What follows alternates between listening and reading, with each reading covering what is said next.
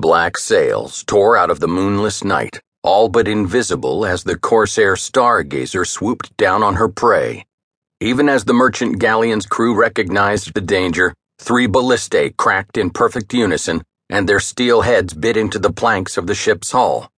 "Haul!" bellowed a voice, and Stargazer's capstan spun, hauling in the lines affixed to the ballistae bolts, pulling the 2 ships together.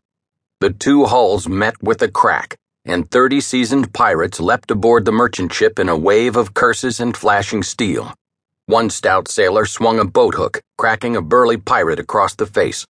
The pirate responded with an anatomically impossible epithet, and a sweeping blow of his heavy axe that clove the sailor's skull like an overripe melon.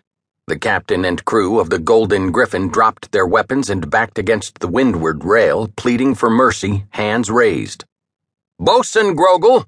The voice cut through the night like a knife, staying the burly pirate's hand as he raised his axe above the merchant captain's head. "Stand down, secure the weapons, and start your search." "Aye, Captain." The half-orc pirate spat blood onto the deck.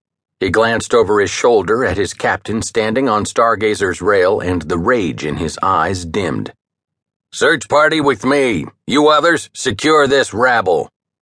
Captain Torius Vin stepped onto the deck of the merchant galleon with the preternatural agility of a born seaman, one hand on the silver hilt of the cutlass at his hip.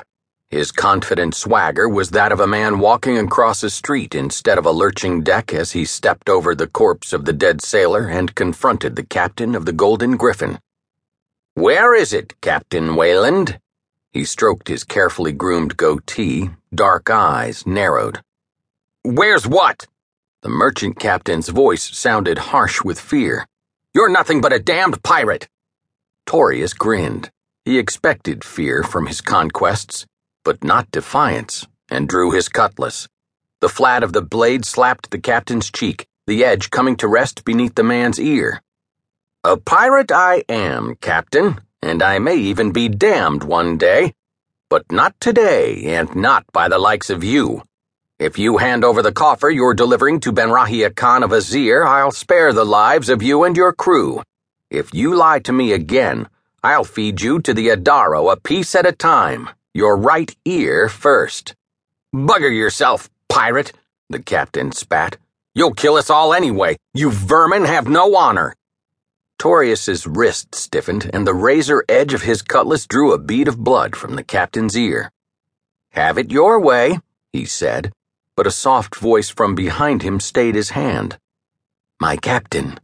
There was a rustle of scales against wood. "I can help if you'll allow me." "Celeste!"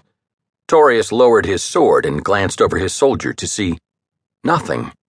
"Is there time?" "There's always time, Captain Vin. It's what we do with it that matters." The voice was as hauntingly beautiful as the night sky. "In this moment of it, I can find what you seek." "Then by all means proceed, my dear." Torius stepped back. Undulating coils of starlight flowed over the conjoined rails of the 2 ships as a huge serpent with the head of a woman materialized from invisibility. The white waves of her hair glowed in the starlight as she slithered to Torius's side, then smiled, her fangs glistening with venom. Torius stifled a chuckle at the gasps of horror from the Golden Griffin's captain and crew. Where they saw a monster, he saw magnificence. "Captain Wayland," she hissed as she bent close to the man's sweaty face. Torius heard the whisper of her quietly murmured spell. "If not to save your own life, then for the lives of your crew. Tell me where you have hidden the coffer destined for Benrahia Khan." The man paled nearly to the Naga's alabaster hue, swallowed, then answered. "In a secret compartment under the chart table in my quarters. This is the key." He fumbled a heavy brass key from a pocket, and it floated out of his grasp into Torius's hand. "Mr. Khalil," Torius tossed the key to his first mate. "Get that coffer double quick. Time is of the essence."